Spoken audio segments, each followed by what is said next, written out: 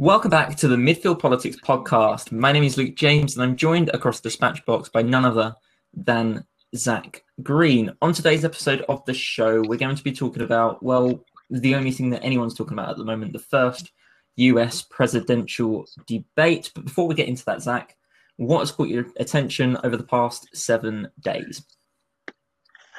Well, if we continue in the same vein as the US presidential campaign, the President of the United States, Donald Trump, today has got coronavirus. Him and Melania have tested positive, and when he tweeted that he had it, it was a very marked change of mood. It's no longer the China virus; it's now COVID-19.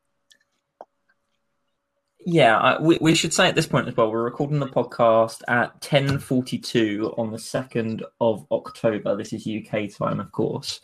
So the news broke about Donald Trump and the First Lady contracting coronavirus overnight.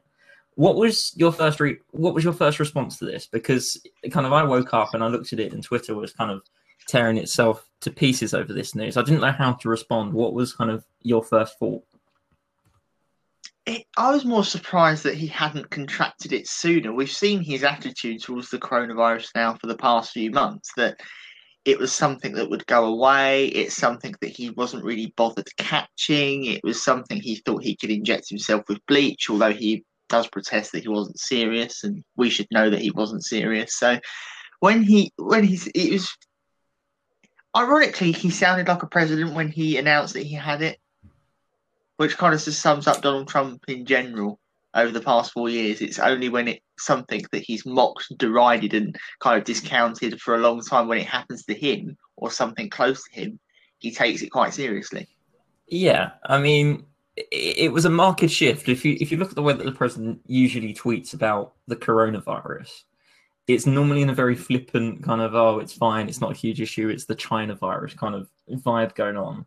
And obviously the tweet kind of today said that Donald Trump has COVID-19, and it struck me that he used A, the official terminology, and B, it was quite a somber tone.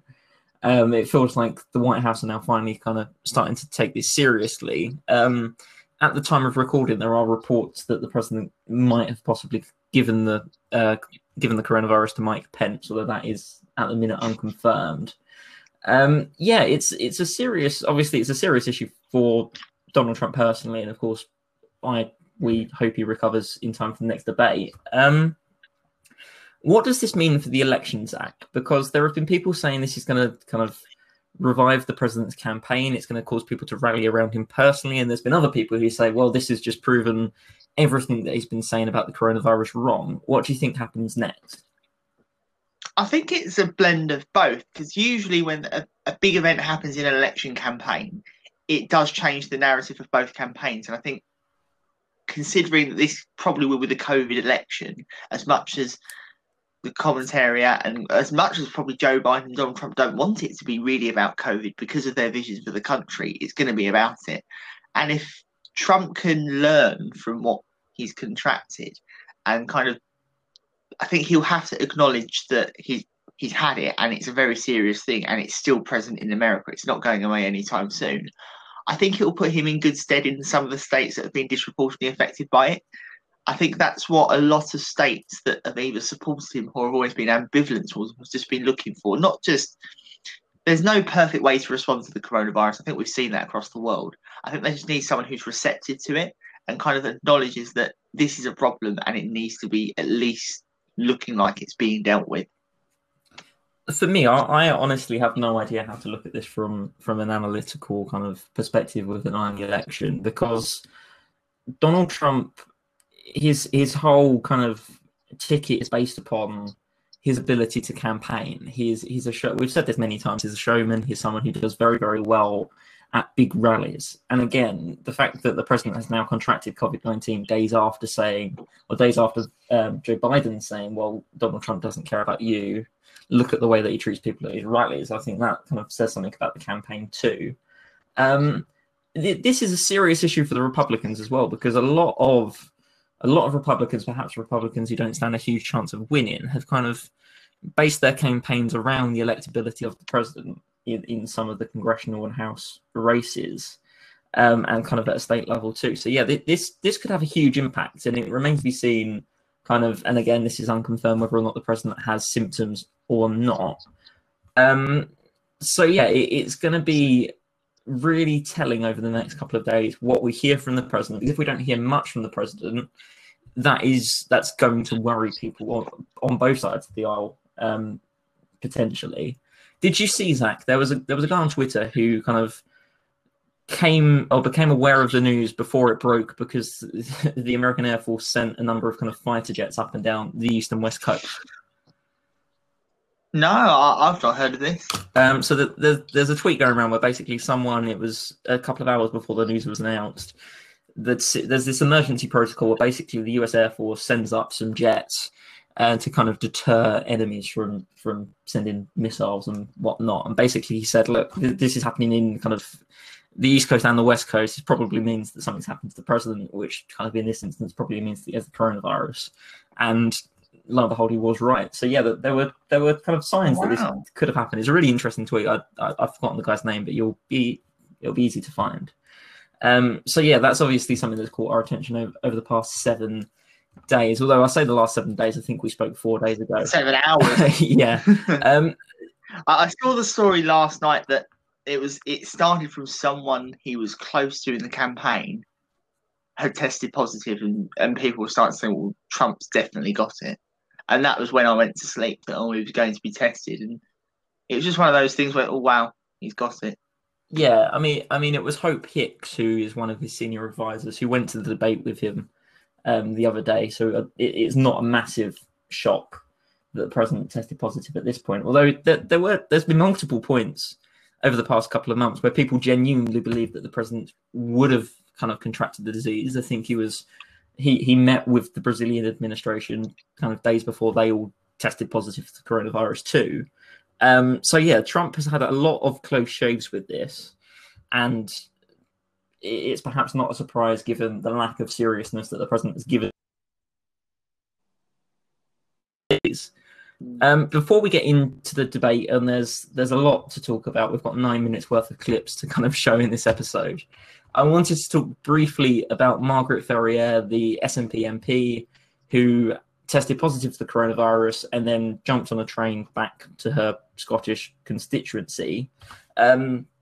This morning, just before we started to record the podcast, the SNP leader and, of course, First Minister of Scotland, Nicola Sturgeon, said that Ferrier should resign as a member of Parliament. This was after the SNP whip was suspended yesterday night. What do you make of this, Zach? Is there going to be a by-election here? I will be shocked if there isn't a by-election. There's a lot of pressure on Ferrier. I think the whip's being removed, so it's kind of I think she will bow to public pressure as well. It's not been well received, of course, in the media, and it's such a shame that our elected MPs are breaking the rules that they're legislating for. And I think if she doesn't resign, there'll be considerable pressure in the media, both in Scotland and in England and Wales. As to whether or not there will be a by-election, if it was to happen, I think it's going to be a really significant by-election for a lot of reasons. You talk about kind of it being such a shame that MPs break the rules that they've voted to put in place. There was a comment, I believe it was from an anonymous SNP Westminster colleague, who basically accused the MP in question of being hard of thinking, I think was the exact wording in the tweet.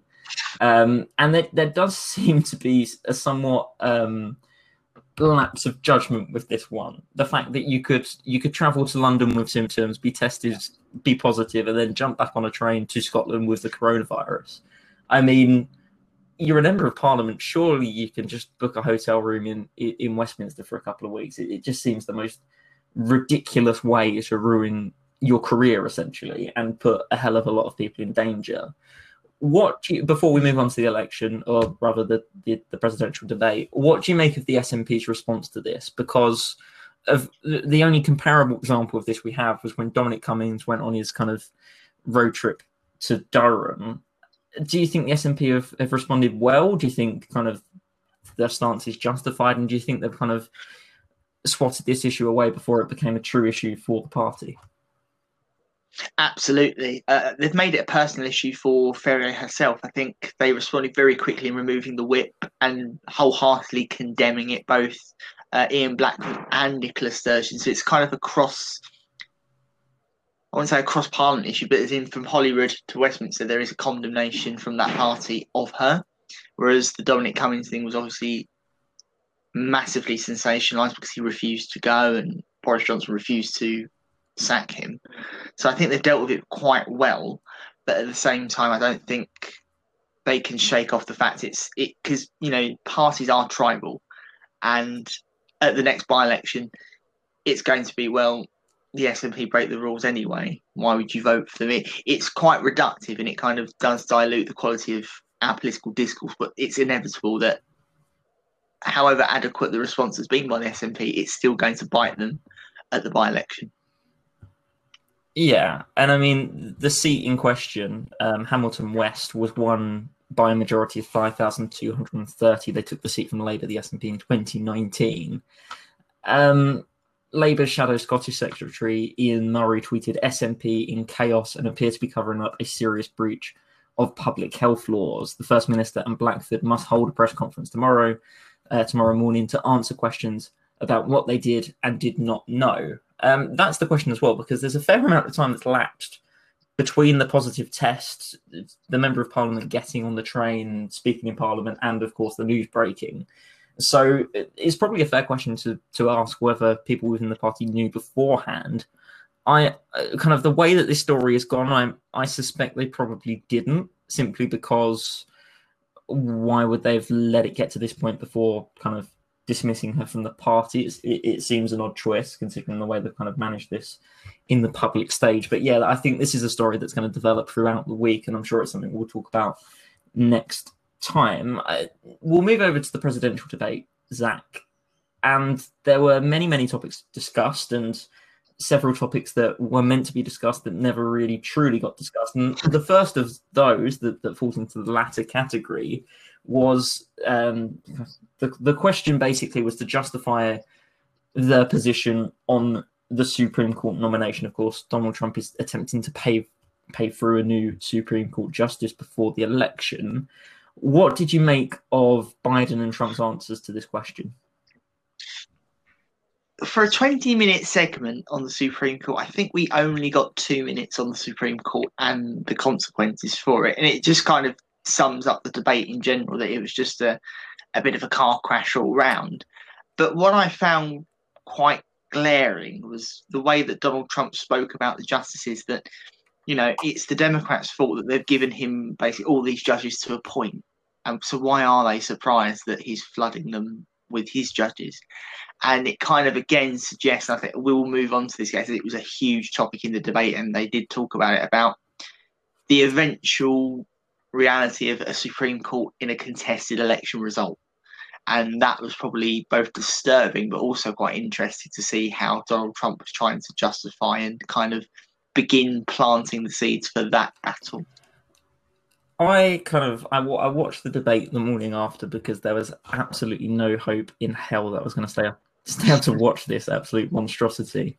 And the notes so basically the way I approached this was I took notes of the candidate's initial 2-minute answer to the question, and then I just took 3 notes, and kind of the note that I've got down, the main one on this section, is debate descends into utter chaos, lots of discussion about, and then I just simply didn't finish my sentence. And there was lots of talk about the Affordable Care Act and this kind of stuff, and whether or not Biden would if elected, kind of support the end of the filibuster and court packing, which would involve the Democrats sending more justices into the Supreme Court to kind of rebalance the tipping point of power. Before we play the first clip, I probably should have done this before we started talking about the first question. What did you think of the debate as a whole, in a word, even? Oh, awful. There is no, you try and think of a nice glossy word to describe this debate. It was genuinely awful. I watched it live, and it was just despairing to watch. Yeah. The thing that struck me the most, and I think this says a lot about the debate as a whole, is we had this is removed from the content of what both candidates said, because we're going to talk about Trump's particularly incendiary remarks towards the end of the podcast. What struck me was that this is what happens when you have two 70-year-olds running for president of the United States. Joe Biden was pretty uninspiring. I don't think he had any particularly large gaffes. I just think he was pretty boring, to be honest. And Donald Trump was fairly incoherent and verging on kind of busting through the walls of reality. So yeah, it was totally obscene and ridiculous, this debate. And on that note, we'll move on to the first clip of the show. This is Joe Biden and Donald Trump talking about Democrats potentially court packing, and it obviously finishes with Joe Biden telling the president to shut up. We're ending the filibuster or packing the court. Whatever position I take on that, that'll become the issue. The issue is the American people should speak. You should go out and vote. You're in voting now. Vote and let your senators know how strongly you feel. Vote now. Are you going to pack the Make court? sure you, in fact, let people know He doesn't want you're a to answer the senator. question. I'm not going to answer the question Why because wouldn't you answer that because question? the question You want to is put a lot of the new question Supreme Court is justice, the radical question, left. Will you Who shut is up, on, man? Listen, who is on your list, Joe? This Who's is on your so list? right. Gentlemen, This is, I think this we've is ended so this. He's going to pack the unprecedented. court. We have I'm not going to give a list. We have ended this segment. We're going to move on to the second segment. That was really a productive segment, wasn't it? Keep yapping, man. The people understand, Joe. They sure 47 years you've done nothing. They understand. All right. The second subject is COVID-19, which is. Zach, what's your immediate reaction to that clip? I think Joe Biden sums it up. Will you just shut up? I think it was one of those lines that people, it's not one for the ages, but it kind of does resonate with a lot of people, that we've heard this all before from Donald Trump, that it's very antagonistic. It's very much it's finger jabbing across the debate, and Biden did bite. I think that's what Donald Trump wanted, and that's what it got. It was Joe Biden not answering the question, Joe Biden not giving out any policy and intention of what he's going to do, and then Joe Biden himself resorting to quite an unpresidential thing by saying, "We just shut up." But at the same time, I think there was a journalist who had this like Zoom session of like undecided voters, and they kind of agreed. Oh yeah, I agree with him there. Can't he just shut up and let Joe Biden speak? It was a very chaotic part of the debate. Yeah, there was a couple of clips that I recorded and kind of decided not to include in the podcast, where it was just examples of Chris Wallace, the moderator, or Joe Biden complaining about Donald Trump interrupting kind of Biden. And I think what was very, very clear from a strategic perspective was that Donald Trump made every single possible effort to disrupt anything that Joe Biden had to say. It was very much a case of, if Joe Biden can't get his words out, it will make him look incompetent. And Joe Biden, to a certain extent, was bullied by Donald Trump. I don't think, and we'll talk about who we think won the debate later on, kind of to wrap up the show. Donald Trump, for me, didn't win this debate. And Joe Biden certainly didn't lose it. But what struck me about Donald Trump's method was that it was very much just disrupt and try and cause a breakdown in whatever Joe Biden was saying. Try and have that moment where Joe Biden has just this unthinkable gaffe where just nothing comes out. And that didn't really happen. And you talk about kind of the shut up remark being unpresidential on the part of Joe Biden. I'll be honest, I actually really liked it. And kind of let me explain why. Because I think there's been a lot of talk about Biden as being kind of whether or not Trump was going to be able to break Biden, in the sense that he'd force Biden into saying something stupid or retaliating in a way that just didn't make sense. And I think there's been a lot of fears. And one of my fears about Biden was that he would crumble on the debate stage because he's not fast enough on his feet. And what I liked about the initial shut up comment, and some of the ones later in the debate too, was the fact that it was very natural and he seemed very normal. And again, kind of imagine this conversation wasn't a presidential debate. Imagine it was just two people kind of talking in the pub. It's the kind of thing a normal person would say if they were affronted by this kind of behavior. And I don't think this was something they could have prepared, and I don't think it's something that they could have planned for. But I think Biden genuinely did quite a good job of kind of swatting away Donald Trump in moments. There are, of course, moments where Trump bullied and dominated Biden, as we probably expected would be the case. But I think in this instance, I think Biden's remarks actually showed that A, he was a human, and B, it kind of showed Donald Trump for the person that he is, or kind of is portrayed to be. Absolutely. I think it just felt like a reflexive reaction. Oh, we just shut up. As in, it didn't seem scripted. It didn't seem prepared. Because I think across the debate, and I said this as it was going on, that none of the Biden sound bites were landing because it felt like he was forcing them out. And it was just ironic that the things that weren't forced out, that he just says on his feet, were the things that actually stuck with me as I was watching the debate. Especially with you just shut up, and when he called him a clown, and it was like, those weren't scripted, those weren't planned. That's genuinely what he thinks of Donald Trump. Like, let's be very honest here. They both personally don't like each other, and it just transmitted across that entire debate. This was two men who really didn't like each other, and yeah, I think Biden will get more. I wouldn't say more voters, but more supporters, just from that line itself. I agree. The clown comment was my genuine highlight of the debate in terms of positive things that were, well, clearly that's not a positive thing, but in terms of things either candidate could walk away with and think, yeah, that's a positive thing that I've contributed.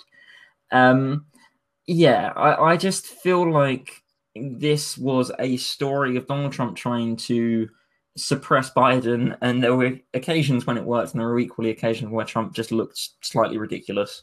And I think when someone who is known to be as restrained as Joe Biden calls you an idiot or a clown or to shut up, it says something quite kind of powerful about the moment. I think it's probably time that we move on to the next clip. So the next question from Chris Wallace was simply, why should the American people trust you to deal with the coronavirus? This clip is a little way into the discussion about the coronavirus, but it's an interesting one, so I'll hand you over to the debate.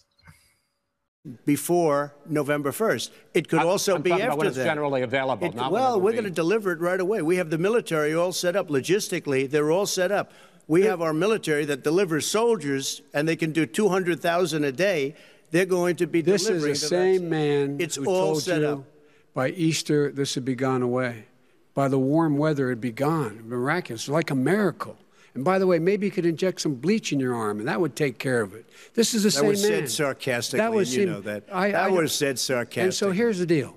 This man is talking about a vaccine. Every serious company is talking about maybe having a vaccine done by the end of the year. But the distribution of that vaccine will not occur until sometime beginning or the middle of next year to get it out, if we get the vaccine. Zach, how did this section of the debate make you feel? Of course, you've already spoken in this podcast about the upcoming election being the coronavirus election. This was the question about the coronavirus. How did each candidate deal with the task at hand? I felt that this was one of the topics that we expected Joe Biden to do very well in, because the president has handled this virus really, really badly. And I wasn't really surprised that Joe Biden sounded much stronger than Donald Trump, although this is quite an interesting part. It was a bit later on from that point when he was very suspicious about a vaccine, and he was put on the back foot by Donald Trump, because Donald Trump was, well, if I get the vaccine early, you're not going to support it. And Biden he didn't give a straight answer. He was very ambivalent towards that prospect, because we know if a rush vaccine would make anyone feel uneasy. And it was quite a difficult part for Joe Biden to kind of say. Because if you are a prospective presidential candidate, you can't say, oh, no, I don't want to be having the vaccine, because you come across as an anti-vaxxer, and that might alienate you from a lot of votes that they've probably just got in the bag.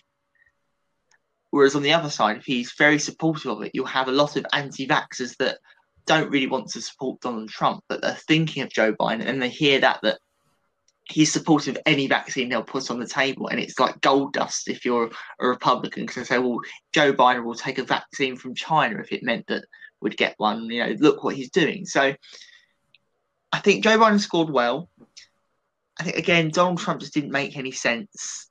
And Joe Biden was right that this is a man who kept saying that he would go away, that they've got the military ready, that the vaccine is going to be around the corner. It's false dawns and false promises. And I think it's something for Trump that's not going to go away. I think he's lost a lot of votes already on the coronavirus. And who knows the effect of him having the coronavirus might have. But there are certain states that they may think they could have won. I don't think are going to vote for him now because they've been so badly affected by the coronavirus. I don't know where to take this kind of conversation because I feel like we've spoken about the coronavirus a lot. The question I would put to you at this point, of course, it's irrelevant because A, we're not American citizens, and B, we don't live in the United States.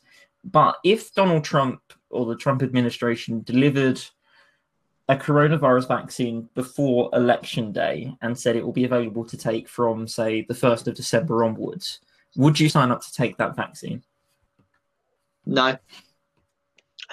In general, and here in the UK, there's like talk of a vaccine early. I think that's not me being an anti-vaxxer. That's me more being.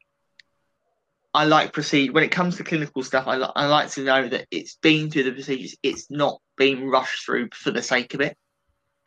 But as someone who's had coronavirus themselves, it's not a nice thing to have. And with the news that apparently you can get it again, it does make a vaccine tempting. But at the same time, we don't want to be that statistic that reacts badly to a vaccine. And that debate and discourse, I think, will come up whoever wins the election about how early a vaccine is rolled out. But on the flip side, if they do deliver a vaccine, I think it's a big vote winner for Donald, and he knows that. If he can deliver one, he can say he's reopened the country when most countries, including ours, are still in some sort of lockdown. He's opened up the economy. He's freed up opportunities for people so they can have the vaccine and then they can go about their normal lives again. And that could win him a lot of votes in a lot of states, because we know that the real driver behind the coronavirus in terms of policy is the economy. And if you can link those two together, both in recovery in medicine and recovery in economic terms, I think anyone can win. I found this section of the debate really interesting because both candidates accused one another of being too close to China. So Biden attacked Trump for being too supportive of the Chinese administration in the outset of the coronavirus. And then Trump accused Biden of basically being too soft to deal with China. And I think both arguments potentially would have landed with their bases because Trump, it was all very strange, I think, this part of the debate. And I think, both sides had something to walk away with.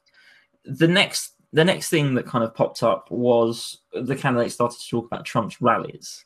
And this is another clip that I think is one of the most important parts of the debate, and it adds gravity to it kind of in the days since, of course, following Trump's positive coronavirus test. So here is another section from question 2 of this week's presidential debate. Your different approaches has even affected the way that you have campaigned. President Trump, you're holding large rallies with crowds packed together, thousands of people. Outside, yes, sir, agreed. Vice President Biden, you are holding much smaller events with... Because nobody will show up. People with... Well, it's true. Nobody shows up to his rallies. All right. In any case, why you holding the big rallies? Why you not? You go first, sir. Because people want to hear what I have to say. I mean, but are you not worried done a about great job as a president, and I'll have 35,000 people show up at airports. We use airports. Are you not worried about the disease issues? We have a lot of people. Sir? Well, so far, we have had no problem whatsoever. It's outside. That's a big difference, according to the experts. And we do them outside. We have tremendous crowds, as you see. I mean, and literally on 24 hours' notice. And Joe does the circles and has 3 people someplace. Okay. By the way, did you see one of the last big rallies he had? And a reporter came up to him to ask him a question. He said, no, stand back. Put on your mask. Put on a mask. Have you been tested? I'm way far away from those other people. That's what he said. I can't. I'm going to be okay. He's not worried about you. He's not worried about the people out there breathing in one another. We've had no negative effect. No negative effect. We've had no negative effect, and we've had 35, 40,000 people at these rallies. Just quickly finish up, because I want to move on to our next. Yes, I would. He's been totally irresponsible the way in which he has handled the social distancing and people wearing masks, basically encouraged them not to. All right. He's a fool on this. If you could get the crowds, you would have done the same thing. But you can't. Nobody cares. Gentlemen, can we move on to the... cares. So, Zach, Trump has claimed that if Joe Biden could attract the same kind of crowds, he too would hold mass rallies amid the COVID-19 pandemic. On the other side, Joe Biden accuses the president of being a fool on the coronavirus and not taking it seriously enough. Who do you believe more? I think I believe Joe Biden a lot more. I think even in the UK, you've got the political party conferences. They've all been moved online. For Donald Trump to simply say, well, if it was you, you would have done it. I think Joe Biden's a responsible politician enough to realise that it would be incredibly bad optics to call out the president for badly handling coronavirus and then having crowds of 30,000 in a stadium packed in together for a rally. So I think, again, on the coronavirus, you will believe Joe Biden a lot more. The polling supports that. And in general, Trump's approval ratings support that. Yeah, going on a bit of a tangent, something that I've taken a shine to recently because of kind of the British League being suspended is Russian ice hockey. It's broadcast for free on a channel called Free Sports in the UK, the KHL this is. And what's really striking is that all of the stadiums across, it's in Russia, a couple of countries in kind of Eastern Europe, and I think there's one team in China too. If you look at all of the stadiums that kind of they're televised from, there is clearly very, very strict social distancing protocols. All of the stadiums, I think, are limited to like a third of the number of the usual attendance. So it's like two people sat together if obviously they're in the same kind of social bubble or whatever the policy is in Russia, followed by kind of rows of like 6 empty seats until the next person. It's quite eerie to look at. And you compare that to some of the pictures coming out from like Trump rallies, and there was one last week, and I think there was one on Wednesday as well, to be fair.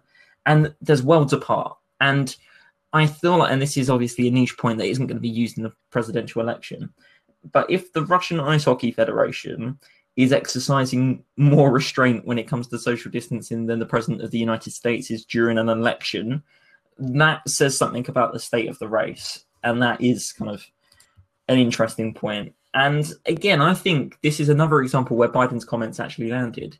This is the man who said that this would go away by Easter, maybe inject some bleach in your arm. Trump immediately kind of rebuked that by saying that he was joking. But this is a comment that's going to keep coming back as well. The other one as well was he doesn't care about you. Talking about kind of the people going to the Trump rallies who are presumably breathing on one another in the vice president's words. Kind of to sum up this section of the podcast, Zach, who won question 2 of the debate? Did Biden or Trump have the better of this? I had this as a clear Biden victory because I think this was probably, like you say, it's probably one of the only questions for Biden where the attacks did land quite well. You know, he brought up that it is what it is. And he said that this man doesn't care about you, and it was very good political posturing to not blame the voter. Because it's very easy, you know, if you're not campaigning, you blame the people rather than the figurehead. And he said, look, you're not bad. Basically, you're not bad people, but this guy doesn't care about you. He's misleading you. He's telling you everything you want to hear, when the reality is this is a bad virus. You can catch it. You could die. So I think like he definitely won this round of the debate. The third question of the debate focused on whether America would experience a K-shaped recession or a V-shaped recession, or rather recovery. The difference between the two, to kind of summarize before we go into what the two candidates said, a K-shaped recession basically sees the people at the top get richer and the people at the poor get poorer. A V-shaped recovery would basically mean that a economy crashes and then recovers all kind of together, essentially. So everyone benefits at the same time.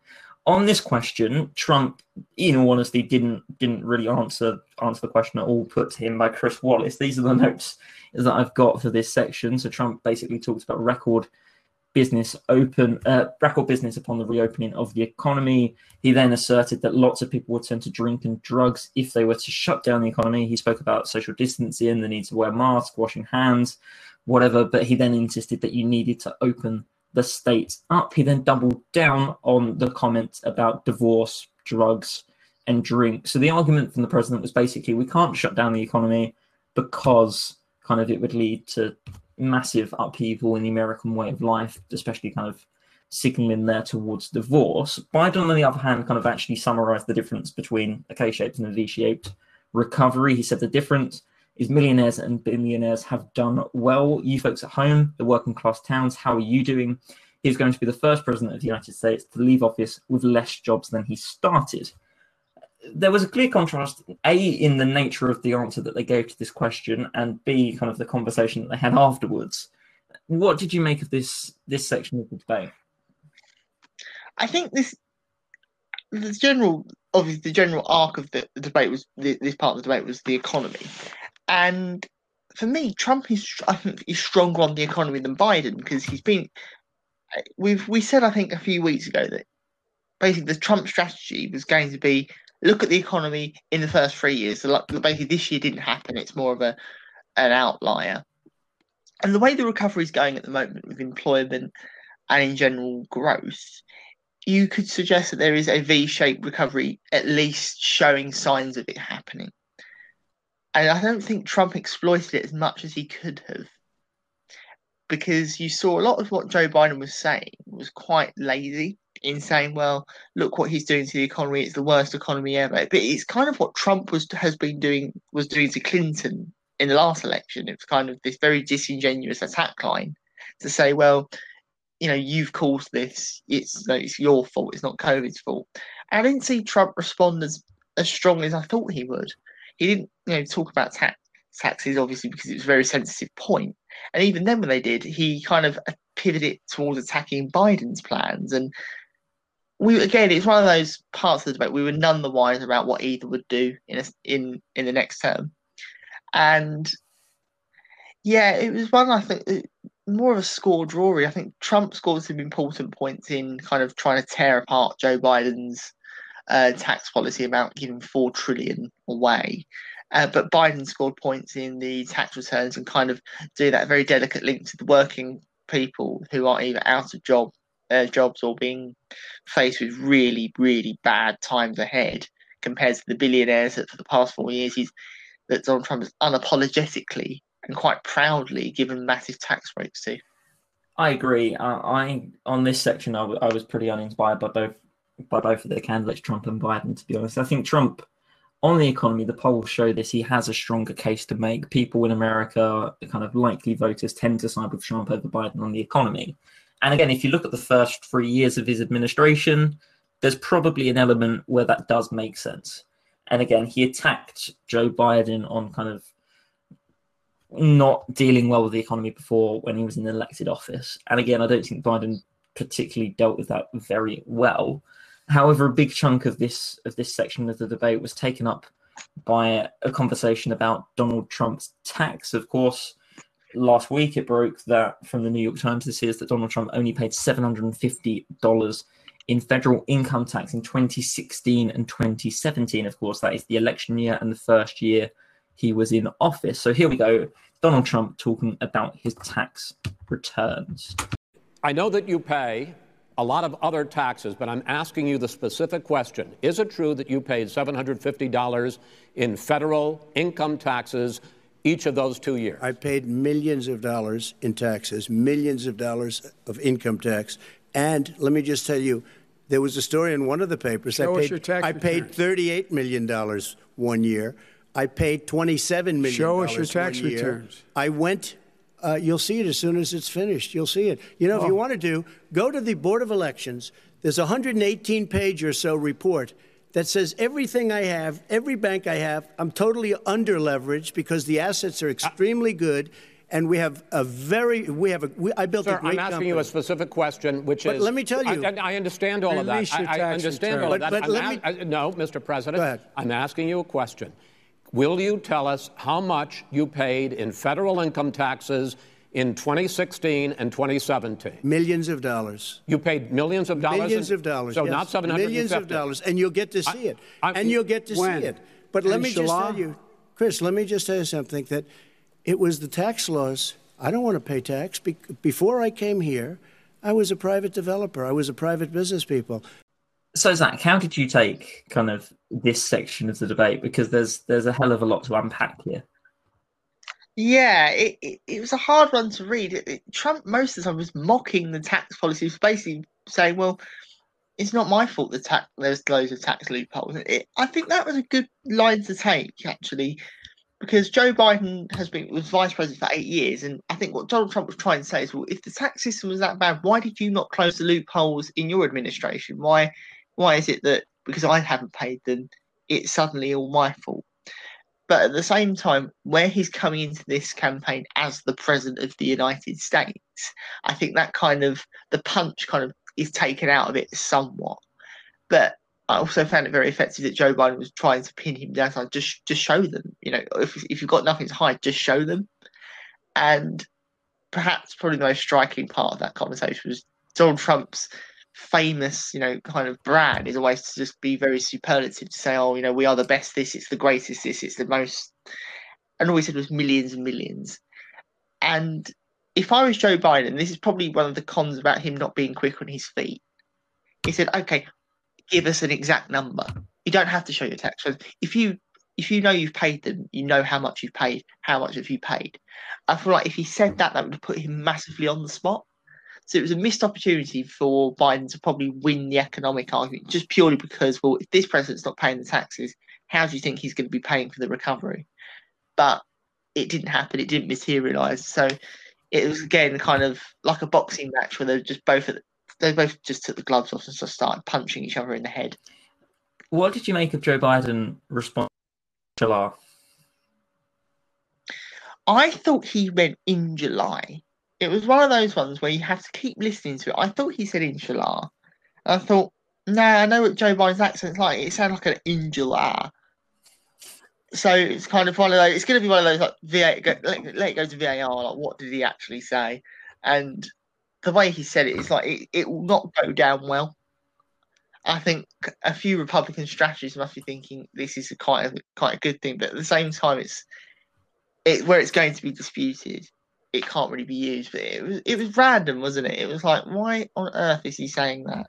I mean, it's actually gone down quite well if you look at some of the headlines. Joe Biden's campaign has confirmed that he did actually say it. It's basically a way of, well, it means God willing, doesn't it? And it's kind of what you would respond to a field answer.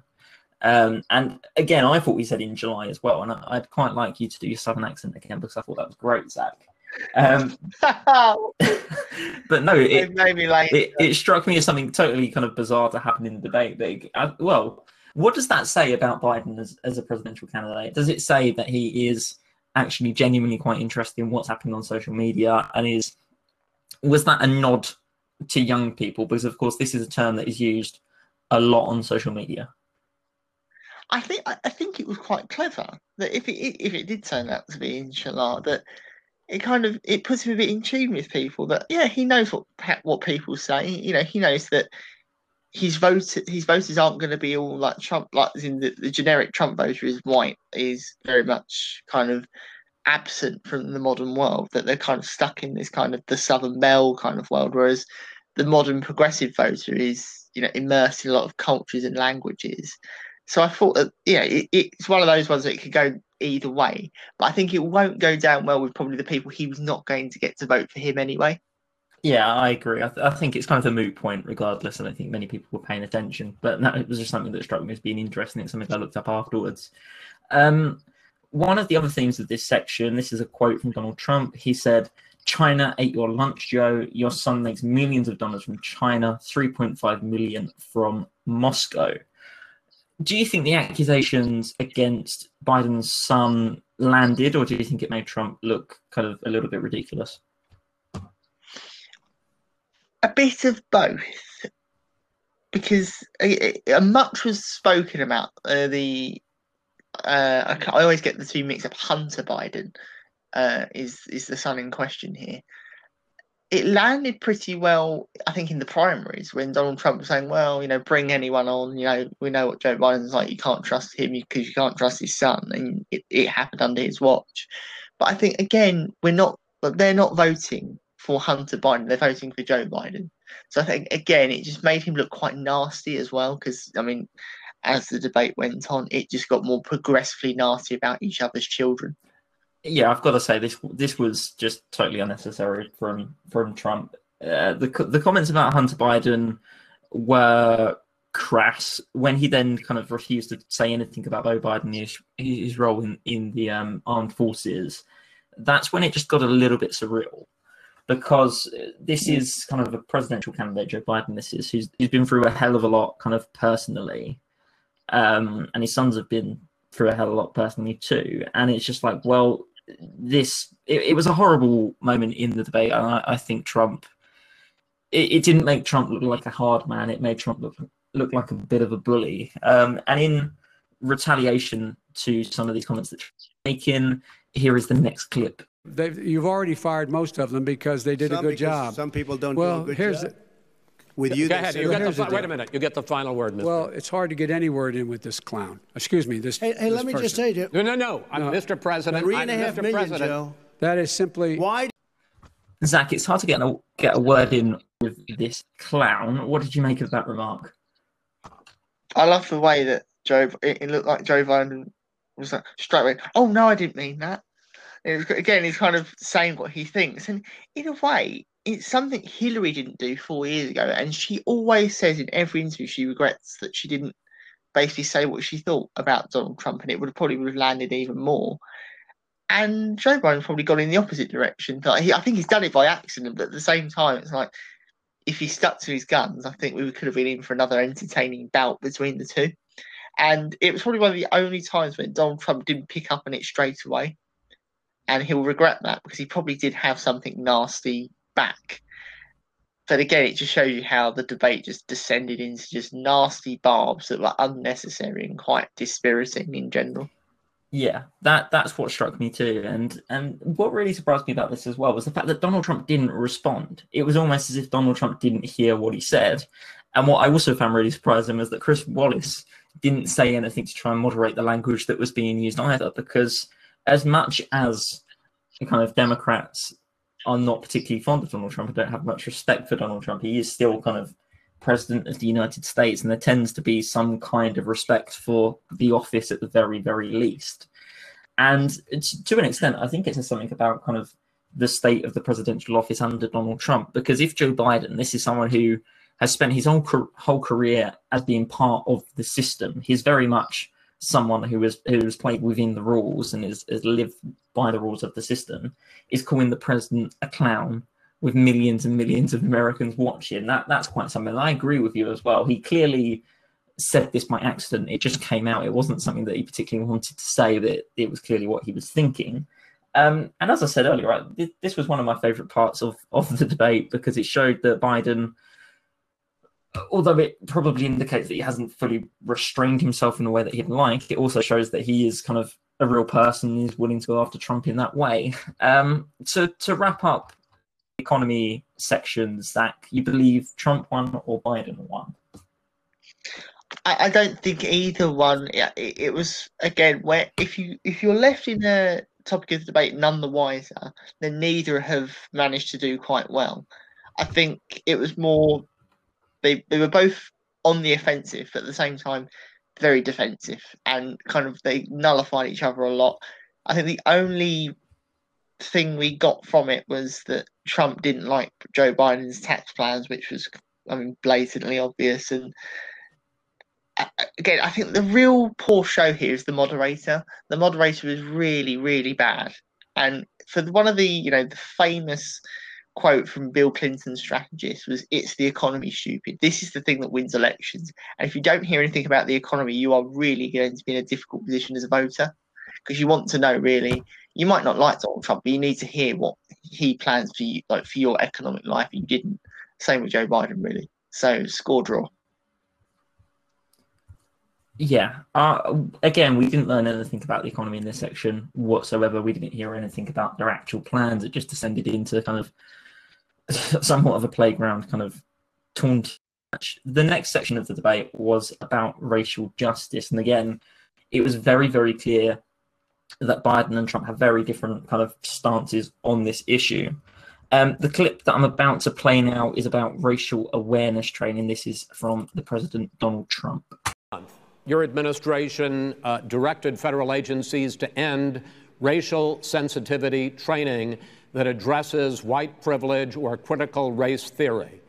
Why did you decide to do that, to end racial sensitivity training? And do you believe that there is systemic racism in this country, sir? I ended it because it's racist. I ended it because a lot of people were complaining that they were asked to do things that were absolutely insane, that it was a radical revolution that was taking place in our military, in our schools, all over the place, and you know it, and so does everybody else. And he would know. What is radical about racial sensitivity training, sir? If you were a certain person, you had no status in life. It was sort of a reversal. And if you look at the people, we were paying people hundreds of thousands of dollars to teach very bad ideas and, frankly, very sick ideas. And really, they were teaching people to hate our country. And I'm not going to do that. I'm not going to allow that to happen. We have to go back to the core values of this country. They were teaching people that our country is a horrible place, it's a racist place, and they were teaching people to hate our country. Unsurprising and quite uncouth, really. It was, I think, an appeal to his voter base that this isn't about racial justice. This was more about an attack on America and American values. I found it largely ironic. He said he wants core American values to just permeate through America. There's no need for this kind of thing. And it was unsurprising. This president has come out with some awful remarks over the past 4 years and all the years before it. But again, it's when you know he's the president of the United States and he is saying this. This is not some guy in the pub, with a beer. This is like the leader of the free world, basically saying, "Well, I'm not doing it." It just sounds like people hating America. It's like it does beg a belief. Yeah, I mean, this was utterly unsurprising what the president had to say on this. And again, his initial answer to the question about racial justice, he criticized the 1994 crime bill. Then he went on to go after quote unquote radical left mayors in Oregon and Portland. He then started talking about how Biden has nothing to say about law and order. He then claimed that the former vice president is afraid to talk about law and order.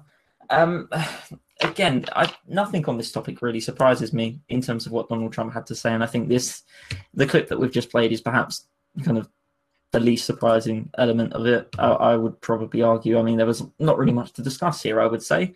On that note, we'll move on to the second clip from this section about Donald Trump's support. Not true. Almost That's nothing. Look. Oh, really? Who do you have? Name one group that supports you. Name one group that came out and supported you. Go ahead. Look, think. We have time. We don't have time to do anything. No, think all right. Name one law enforcement group that came out and supported I think, gentlemen, you. I think I'm going to take back the moderator's I don't role, think there are any. and I want to get to another subject, which is the issue of protests. Will this have landed with kind of the Donald Trump base, Zach? The argument that Joe Biden doesn't have any support from law enforcement? Massively. I think that was a big part of the strategy, was to always get any conversations arced towards law and order, and this is the perfect time to do it.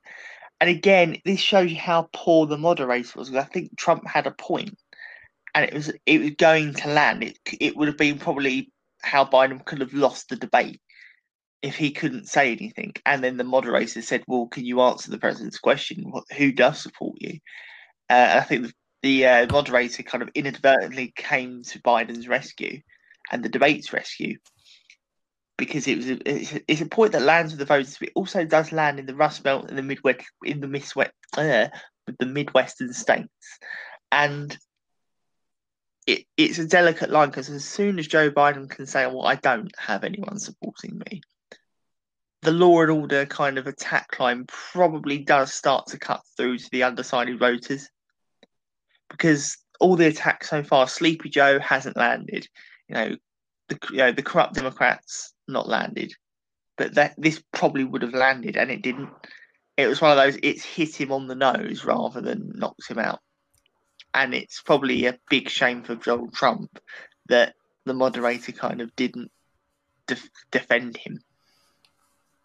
I would say that this was one of the remarks that did land for Trump. Again, law enforcement to a lot of American voters is something that's exceptionally important. And of course, it's extremely important to Donald Trump's base. And Donald Trump's campaign is premised upon the idea that he is the president of law and order. It's something that he tweets basically every other day. Yeah, I think Joe Biden looked very, very flat-footed here. He didn't have anything to say. And by simply saying, well, we don't have time to talk about this, was, I think, the weakest thing he said all night. It was a ridiculous comment, and it just made him look slightly out of his depth at that point, to be honest. But yeah, I mean, this is something. Does this matter to swing voters? Do you think that the fact that Joe Biden has limited, or in Trump's view, no support from law enforcement organizations, do you think that matters to swing voters? I think so, because you have to remember that swing voters aren't the kind of undecideds on Twitter that, call for, defunding the police and such. And Donald Trump knows that. He knows that a construction worker in Ohio, for example, doesn't really care about the events that are happening. He cares about whether or not the police are going to keep his neighborhood safe. And this kind of thing does land, I think, with the swing voters, because we said in the British elections that where they're not in the bubble, I think more trivial issues mean more to them. And it could be the simple thing of a police officer not supporting Joe Biden but supporting Donald Trump does kind of swing a vote towards Donald Trump. So I think it's a really, really important issue in any election. But again, like we say, with COVID and the growing importance of an economic recovery, this kind of falls behind those two. And Donald Trump trying to row that back into probably the most important part of the election is definitely a strategy. And it could have worked. And if in another world that the moderator does ask Joe Biden that $1 million question, I think we could be reacting very differently to the debate. This is the moment that kind of everyone has been talking about after the debate, and I think this is the standout moment from the entire debate in terms of what was said, and also the thing that I genuinely believe will have a huge impact on the rest of this election campaign. Here is President Trump's message to the Proud Boys. But are you willing tonight to condemn white supremacists and militia groups and to say that they need to stand down and not add to the violence in a number of these cities, as we saw in Kenosha and as we've seen in Portland? Sure, are you I'm prepared to specifically do it? Well, go ahead, I would say almost everything I see is from the left wing, not from the right wing. So what are you saying? I'm willing to do anything. I want to see peace. Then do it, sir. Say it. Do it. Say it. Do you want to call them? What do you want to call them? Give me a name. Give me a white name. Supremacists and who would white you like me to condemn? White supremacists and right Proud Boys. Stand back and stand by. But I'll tell you what. Somebody's got to do something about Antifa and the left, because this is not a right-wing problem. This is a left-wing. FBI director This is a left-wing problem. White supremacists. Antifa's an idea, not an organization. Oh, you got it. Not militia. That's what his FBI. FBI director said. Well, then you know what? No, we're done, sir. We're moving on to the next. Zach, there's a lot to unpack here. We'll start off with Donald Trump and whether or not he did actually condemn white supremacy. The simple question to you, Zach, did the president condemn white supremacy? He didn't, and it's shameful. It is what it is. It's shameful that he didn't. They are white supremacists. He couldn't even say it. And it was quite sad that he didn't, because this was something that, again, it's one of those things that goes without saying. Surely I think every Republican spin doctor is probably tearing their hair out, or if you and me, just rubbing your forehead that, wow, you're not going to condemn white supremacy. That's like the one thing that you can do quite easily without any backlash. But at the same time, the barb is that most of his voters are that, and it's a difficult tightrope for Donald Trump to walk, apparently, but I don't think it is. He could have condemned it. Yeah, that for me is not a difficult thing for a Republican candidate to do. It should have been simple. It should have been, yes, I condemn white supremacy. The message should not have been to the Proud Boys, stand back and stand by. And in the day since the debate, we've seen numerous people who have switched on to kind of right-wing domestic terrorism, white supremacy, and the kind of within these groups and watching what these groups are saying on various platforms, people have been, well, responded to this positively. White supremacists have loved this message. They've looked at this and said, yeah, this is a sign of legitimacy from the highest office in the land. This is a gift from the lap of the gods, essentially, for white supremacists. And people have warned that violence, regardless of the result in November, could kind of erupt kind of in its wake. So yeah, this is absolutely shameful from Donald Trump. And I think the headline to this podcast is simply this quote about the Proud Boys. This is the thing that people have to talk about. The debate, and I think analysis that suggests that this debate was defined by two old men interrupting one another is not only completely missing the point, but it is just shamefully avoiding taking any responsibility for what happens in American politics. Quite simply, the president said initially to the question that he would condemn white supremacy. He said, yeah, I'll condemn it, give me a name. He then was given a name, the Proud Boys, and said, stand back and stand by. People have received this within the organization as being a call to arms. It is utterly ridiculous, simply dangerous that the president thought it was appropriate to do this. And yeah, I think this is the story of the debate. The debate is not going to be defined by what the president had to say on climate change, although that was kind of somewhat hilarious. This debate is going to be about what Donald Trump said, not about white supremacists, but what he said to them, because this was a direct message and he utterly fell just way, way below the standard of what you would expect from a Republican president. Absolutely. It's just, I thought it was an open goal, and it's turned into an open goal that he could have just simply said they are white supremacists, and that could have been it. It would have been a bit half-hearted. It would have not been a complete condemnation, but it would have been enough, I think, to satisfy kind of the critics that Donald Trump just he's legitimizing white supremacy, and it's not a left-wing accusation to make that. I mean, I'd say we're pretty middle-grounded people on the political spectrum. We can see it for what it is. A lot of people can see it what it is, and he's refusing to do it. It's just shameful. It is, again, I say this word a lot, dispiriting. That's what it is. It's really dispiriting for him to do that. Yeah, I listened to this. As I said, I listened to the debate the morning after it happened, and I knew what was coming because I'd read some of the reporting in advance, and I'd seen it on Twitter while I was kind of watching the debate unfold. And I just got such a horrible, horrible sinking feeling, because ultimately the question at hand, the question that the two candidates were meant to be talking about, was about racial justice in the United States. And it's shameful at the best of times to tell the Proud Boys to stand back and stand by. But on a question where you were asked to talk about racial justice, or the lack of racial justice in America, your message is to white supremacists and not the people who are being oppressed, is just beyond the realms of something that you could have written 4 years ago. Could you imagine, if we had this conversation 6 years ago, could you imagine that we could possibly speculate that the incumbent president of the United States would say something so out of hand and so dangerous? I think it just shows how far American politics has been pushed to the extremes. Absolutely. And as well, Joe Biden didn't cover himself in glory the whole Antifa conversation. And it was one kind of gold dust for the Biden critics that, again, it's painting Joe Biden as someone who doesn't know what's going on.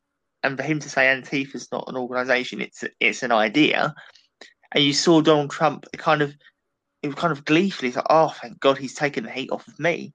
Now, he's probably think I said something bad. He said something even worse. And it's, again, Trump's criticisms of the crime were very valid. It was a very bad piece of legislation. So, but it was predictable. We said these are two 70-year-old men who are kind of stuck in the past, and they both didn't cover themselves in that much glory in the racial justice debate.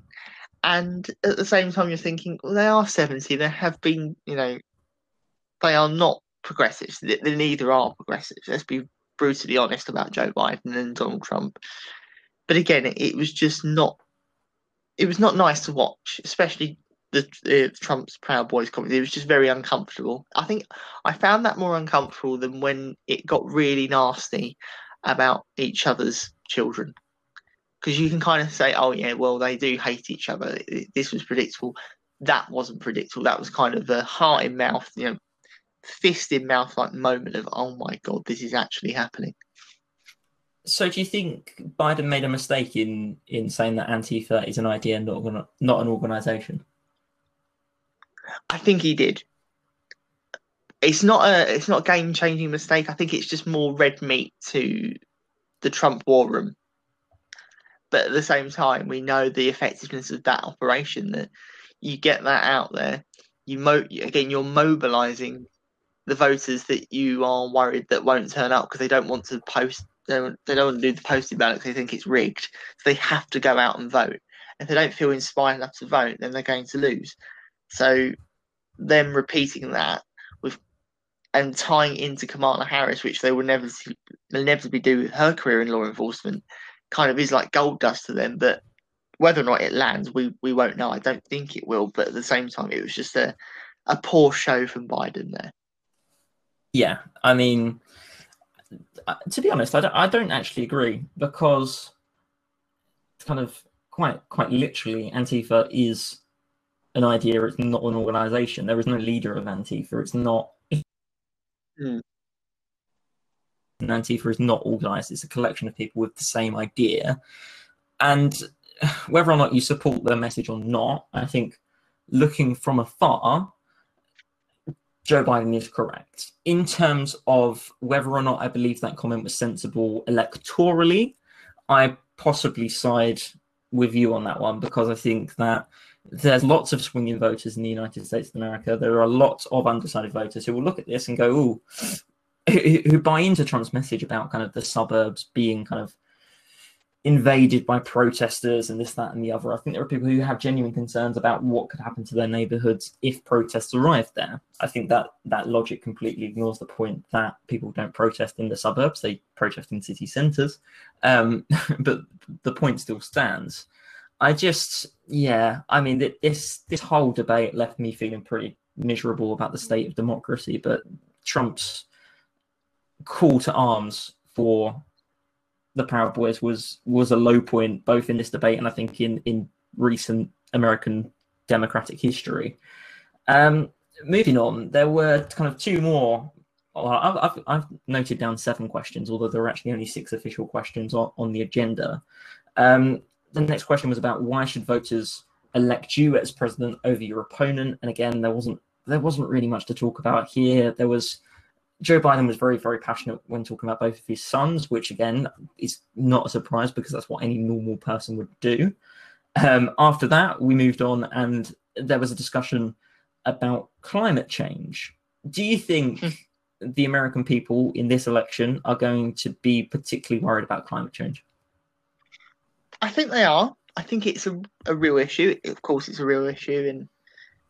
But again, when you have elections where you're either in the middle or heading up to a huge political event and a big event worldwide, it takes the air out of probably the real issues of the future.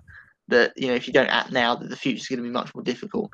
And it's such a shame. Like in 2019, over here, you had obviously the Brexit election, many call it, and the government kind of had a very half-hearted net zero by 2050 target, which has kind of been lost in translation because of COVID. And you translate that into the American election, you're not seeing much with the American policies on climate change because it's just fallen so to the sidelines because of the other issues that American people, of course, want to hear them, but I don't think it's going to swing their vote either way, their policy on climate change. climate change is clearly an issue, and you only have to look at the wildfires to be able to see that. What I would say is I don't think that what either candidate said on this issue would have any impact on the election, because Donald Trump's inane ramblings about climate change were eye-wateringly ridiculous. What Joe Biden said about climate change didn't really make me feel warm and fuzzy inside either. I think Biden did okay. I think Biden said what you'd expect from kind of the Democratic nominee. Apart from that, I don't think there's much to discuss. What I would say is that Donald Trump's position on this is he was asked a couple of times by Chris Wallace to say that he believed in climate change, whether or not it existed. He resisted the urge to talk about that, and he kept talking instead about crystal clean water and air. The president tried to associate Joe Biden with the Green New Deal, which Biden has repeatedly kind of distanced himself from. That's not the Biden policy. Biden also said in the debate that this is, for now, Biden's Democratic Party isn't kind of the Democratic Party of AOC, for example. Do you think that Trump's attempt to portray Joe Biden as being in the same camp as Bernie Sanders, AOC, etc., landed, or do you think this Green New Deal stuff kind of fell flat? I think it fell very flat because very quickly you saw AOC say, well, we know that Joe Biden doesn't agree. That's why she's on part of the team who's trying to make this compromise and trying to do this kind of middle way so everyone in the Democratic Party is happy. And Joe Biden is probably a very, very steadfast in what he was saying. I don't agree with the New Deal. I've got my own deal. My own spin on it. I think that was quite effective. This was something that it wasn't even a soundbite from Donald Trump. It was just nonsense. And a lot of people, I think, have wised up to that, because as much as Joe Biden isn't really a memorable debater, this is something that everyone does know his policy about, that he does not agree with the New Deal. Yeah, I mean, I didn't understand this attack whatsoever. And something that Donald Trump tried to do a couple of times in the debate was to claim that Joe Biden was in fraud to the left wing of the Democratic Party. And he kept making comments about how if Joe Biden said certain things, he'd lose all of the votes from the left. He said that a couple of times. And I just thought, this is a really weird thing for the president to keep saying. And I'm not actually sure why he said it, because, of course, people on the left wing of the Democratic Party obviously have concerns about Joe Biden. That is blatantly clear, and it's why they voted for Bernie Sanders in the primary election. No one disputes that. Joe Biden knows that. Literally everyone in the world knows this. And it just struck me as a little bit strange for the president of the United States to almost kind of taunt and make fun of the fact that Biden might lose votes from the left, when the people that really matter in this election are the people in the center, because they're essentially going to be the ones who swing this back to the Democrats if Biden is to win the election. Did you get that? I just don't really understand what Trump was trying to achieve there. Yeah, I think it's been the narrative ever since the primary started that, the Democrats have now gone to the hard left. It's the radical socialists, and it just didn't make any sense. That it's been rebutted a lot of times. But even from an electoral strategy point of view, well, where are the left-wing voters going to go? They're not going to vote for a third candidate, because eventually, if you get enough third candidates votes in each state, that they all fall to either Donald Trump or Joe Biden, just won't get the support out there. Hillary Clinton had that same problem in a couple of states where she was getting enough votes, but a lot of them were just going to a third candidate, and it was not helping her nationally. So it's illogical. I think if Donald Trump and the Republican Party had a moderate ticket, then that kind of thing does work. It's the fear of, how far will they go? They can't see Joe Biden lasting the whole term. They might just stick with Donald Trump. But at the same time, his agenda, we don't really know his agenda anyway, but we know he's not a moderate, and the Republican Party at the moment are not a moderate party. Yeah, I mean, I just didn't understand the strategy there. I think the final clip for today's show, we're kind of approaching the hour mark now. So if you're still with us, thank you for following along with the podcast. I should say, if you are on Twitter, and I'd be frankly amazed if you're not on Twitter, listen to the podcast, please do follow us at Midfield Politic. We would love to have you over there. We post lots of stuff throughout the week. Here is the final clip of the show. is. So first for you, sir, finally for the vice president, I hope neither of you will interrupt the other. Will you urge your supporters to stay calm during this extended period, not to engage in any civil unrest? And will you pledge tonight that you will not declare victory until the election has been independently certified? President Trump, you go first. I'm urging my supporters to go into the polls and watch very carefully, because that's what has to happen. I am urging them to do it. As you know, today there was a big problem. In Philadelphia, they went in to watch. They're called poll watchers, a very safe, very nice thing. They were thrown out. They weren't allowed to watch. You know why? Because bad things happen in Philadelphia, bad things.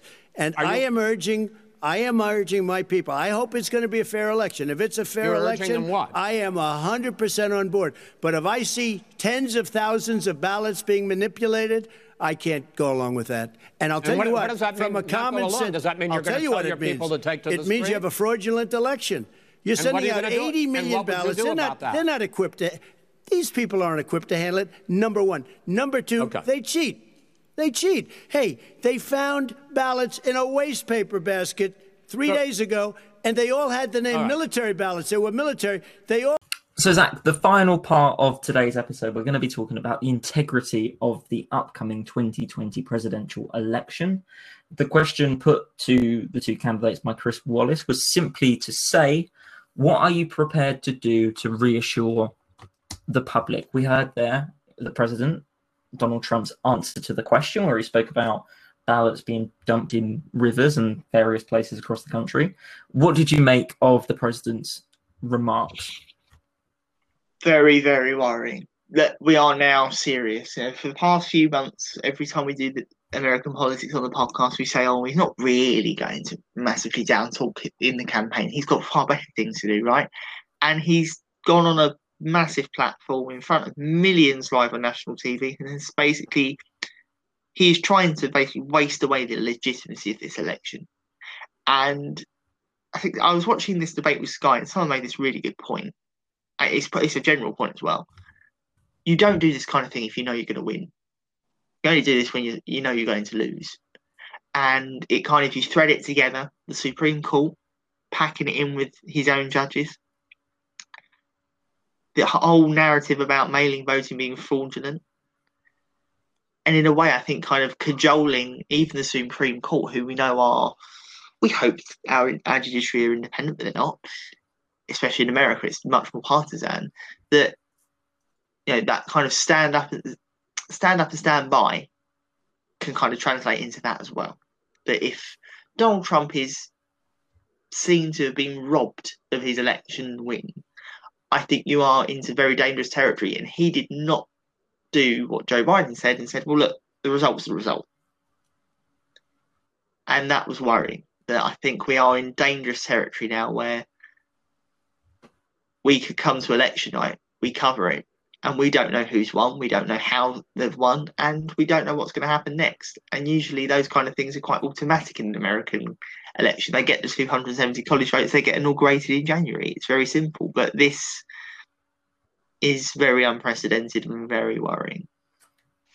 Yeah, I mean, the first thing to point out on this issue is that I'm just utterly unsurprised by what has happened as a moth flies at me in the office. That's great. I'm really unsurprised by what the president said. I think this was totally predictable and we all knew what was coming.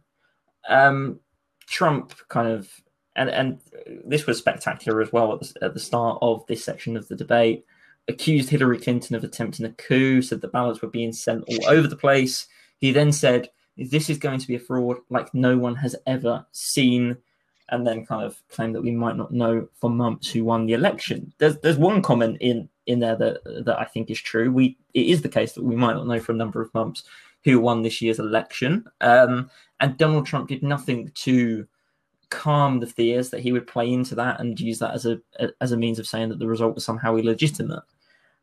It's a bit of an issue, isn't this, for Democrats, because Biden has taken a very clear stance, and I actually give Biden a lot of credit for saying what he did, in saying that basically he will accept the result, win or lose. Donald Trump, on the other hand, has taken a very different position, has taken, for all intents and purposes, quite a non-committal position, and has said, well, I'm not really sure at this point. I think it's certainly worrying. It's very, very worrying. And the comment that caught my attention from the president was, I'm urging my supporters to go into the polls and watch very carefully. I don't know about you, Zach, but that doesn't particularly sound like a positive thing for democracy.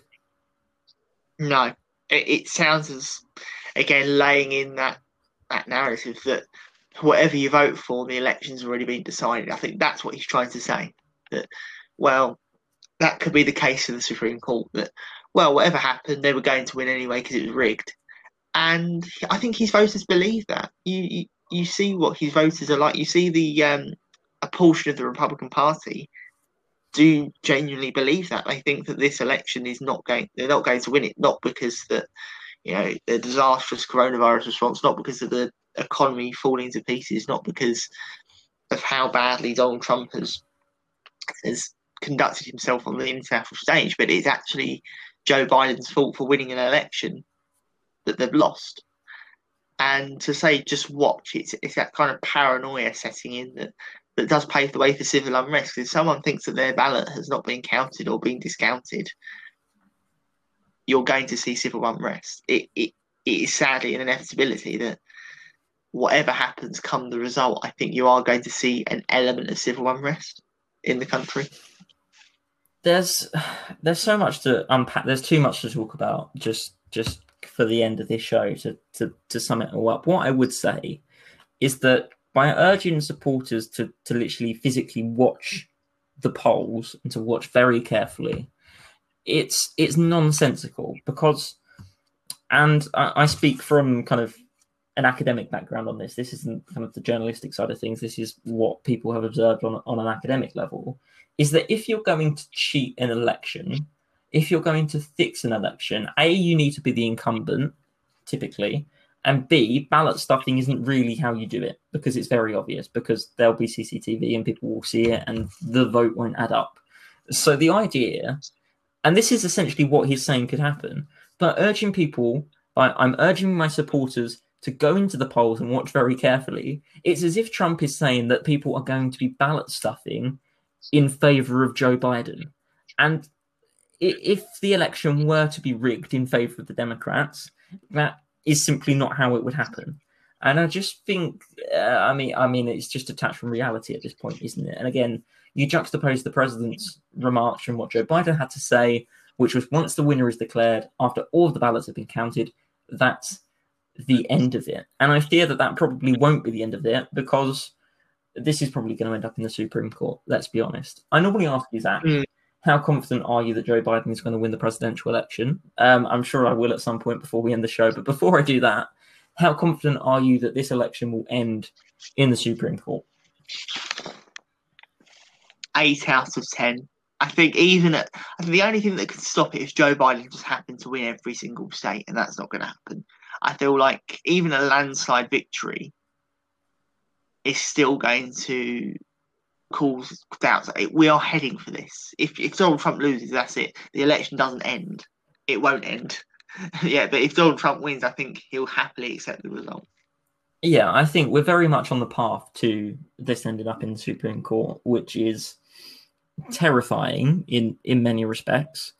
You would hope that the American judiciary stands true to kind of democracy and bats away accusations of cheating if there is none. Of course, if there is cheating, then that's a different matter entirely. But there's been no suggestions, as Joe Biden said in the debate, there's no suggestions that mail-in ballots are more prone to fraud than personal voting, in-person voting. So yeah, it's very much through the looking glass at this point. Joe Biden was bullish in his opening remarks on this topic. He was asked, "What would you do to reassure the public?" He said, "I'd let people vote." And then he directed them to the voting website. He then went on to say he is trying to scare people into thinking it's not going to be legitimate. Vote early, vote in person, vote in whatever way is best for you. If I win, that will be accepted. If I lose, that will be accepted. And then he went on to say that Trump can't stay in power. I mean, Biden was trying to be quite bullish there, and he was trying to make this kind of claim that whatever happened, democracy will ultimately win. Because Donald Trump, whether or not he believes this, cannot stay in power as some kind of authoritarian leader. There's a lot at play in this election, and there was an article on the BBC that spoke about the election to people around the world. I think there were people in Italy, India, a few other countries too, talking about how this election was not only important to Americans, because obviously it's about who's going to be running the country, but also to the world at large, because this is about democracy, this is about human rights. And the world is being whipped up into a frenzy about how important this election is. And it remains to be seen whether Trump or whether Biden will win. But what's important to think about at this stage is that the election has already begun. People have already cast their ballots, although they've obviously not been counted yet. People have already made up their minds. And there's a very thin number of people in the United States who are polled who say they're currently undecided.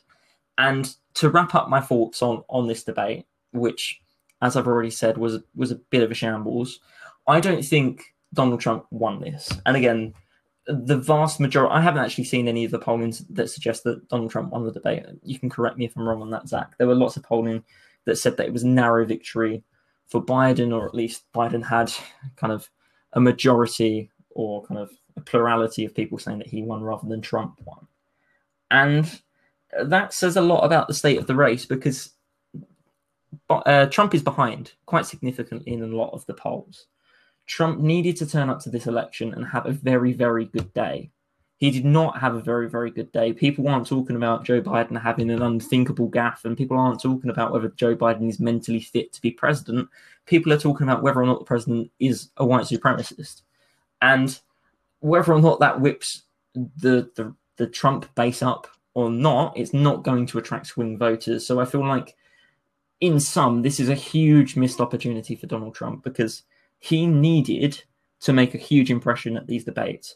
Essentially, what Trump needed was for Biden to look absolutely awful. And in all honesty, Biden vastly outperformed what I expected of him.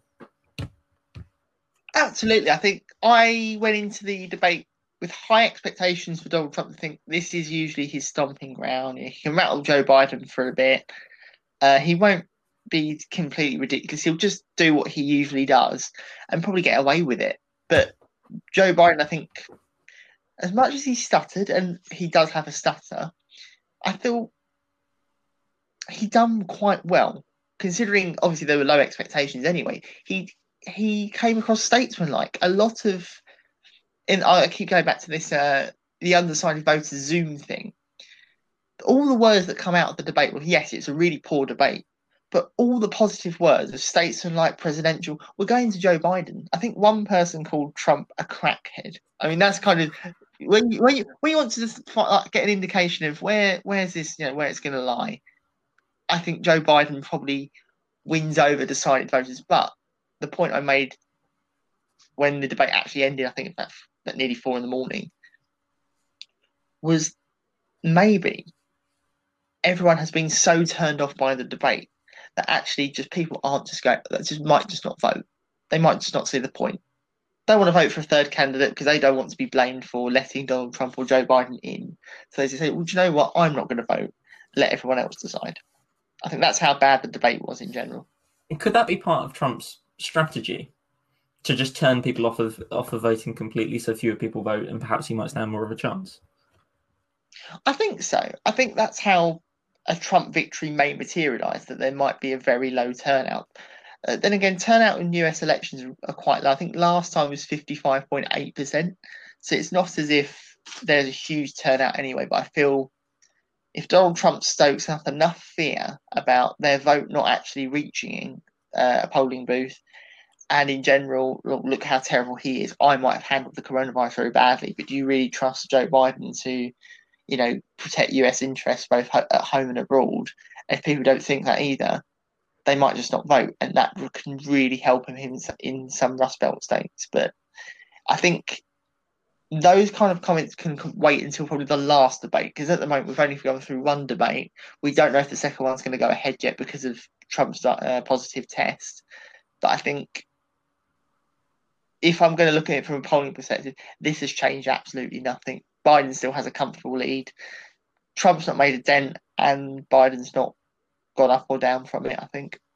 Yeah, I think in many respects this was somewhat of a non-entity. I don't think, to quote Theresa May, anything has changed because no one is surprised by what happened.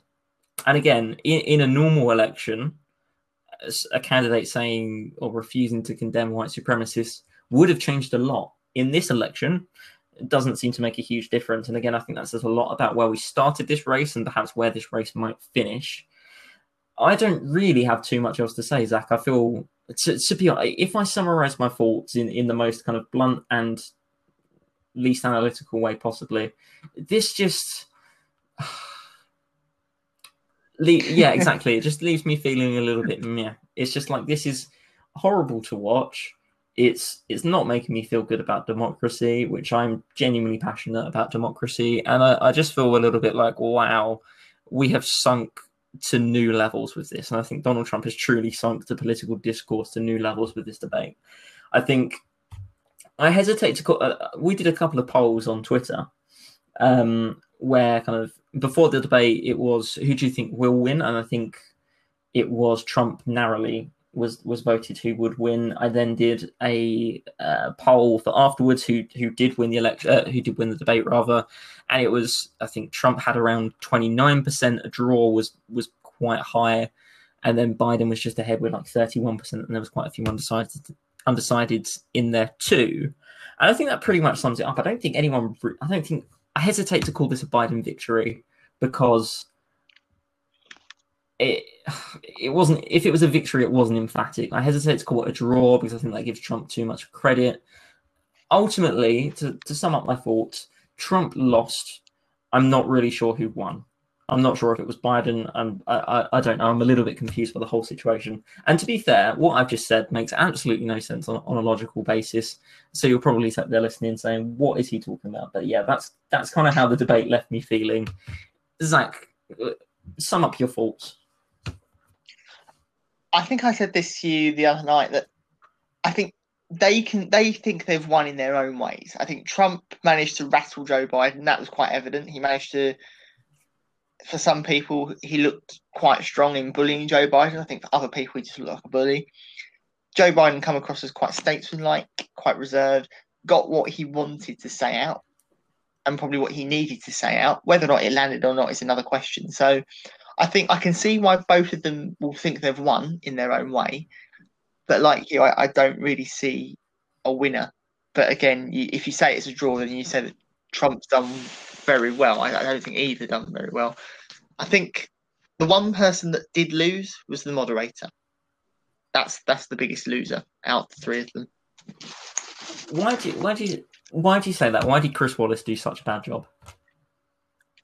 It just seemed that the conversation was stopping and starting, that critical moments in the debate were not pressed upon. He let Trump absolutely dominate. And if you let someone dominate, then all of the Trump team are going to say he won.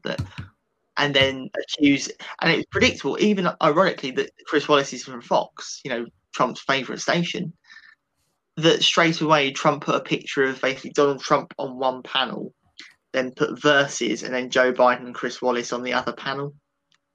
And it's like, it kind of gives him that narrative of, well, they're against me. What am I supposed to do? I'm just trying to get my word across. Yeah, I mean, I think what sums this up quite nicely is the fact that the Debates Commission is considering or has attempted to change the format of the next debate. That was kind of how bad Chris Wallace's performance was in wake of what Trump's tactics were. To round off the show, Zach, how confident are you in a Joe Biden victory? Still 7.5 out of 10. I think it kind of represents where the polls are at the moment. They're not moving. And I think expectations aren't moving, that he's going to win probably the states he needs to win. It might be a landslide, I don't know, but I think it's going to be a victory of some sort. And I think that just about rounds up another episode of the Medieval Politics podcast. Once again, thank you so much for listening along to the podcast. Of course, a slightly shorter interval this week between the two episodes, but we hope you've enjoyed. If you missed the previous episode, I think it was episode 15, it discussed all of the events from last week, including Andrew Neil's BBC departure. So there's a fair amount of kind of timeless content for you to listen back to if you were to desire. As we've said previously, we've got a lot planned for the presidential election. So please do make sure you keep across our social media channels. You can find all of the stuff in the description below, links to my channel, social media accounts, links to Zach's social media accounts, and of course, links to @MidfieldPolitic, the podcast Twitter account. Also, we published the first blog about, or rather from Midfield Politics on Medium last week. So yeah, that will also be in the description, and it talks about kind of the coronavirus, democracy, populism, and then I set out the case for proportional representation. It's somewhat of a meandering long read, so hopefully you enjoy it. But yeah, that will be linked in the description too. Zach, once again, thank you for joining me for another episode of Midfield Politics. And until next time, stay safe and keep voting.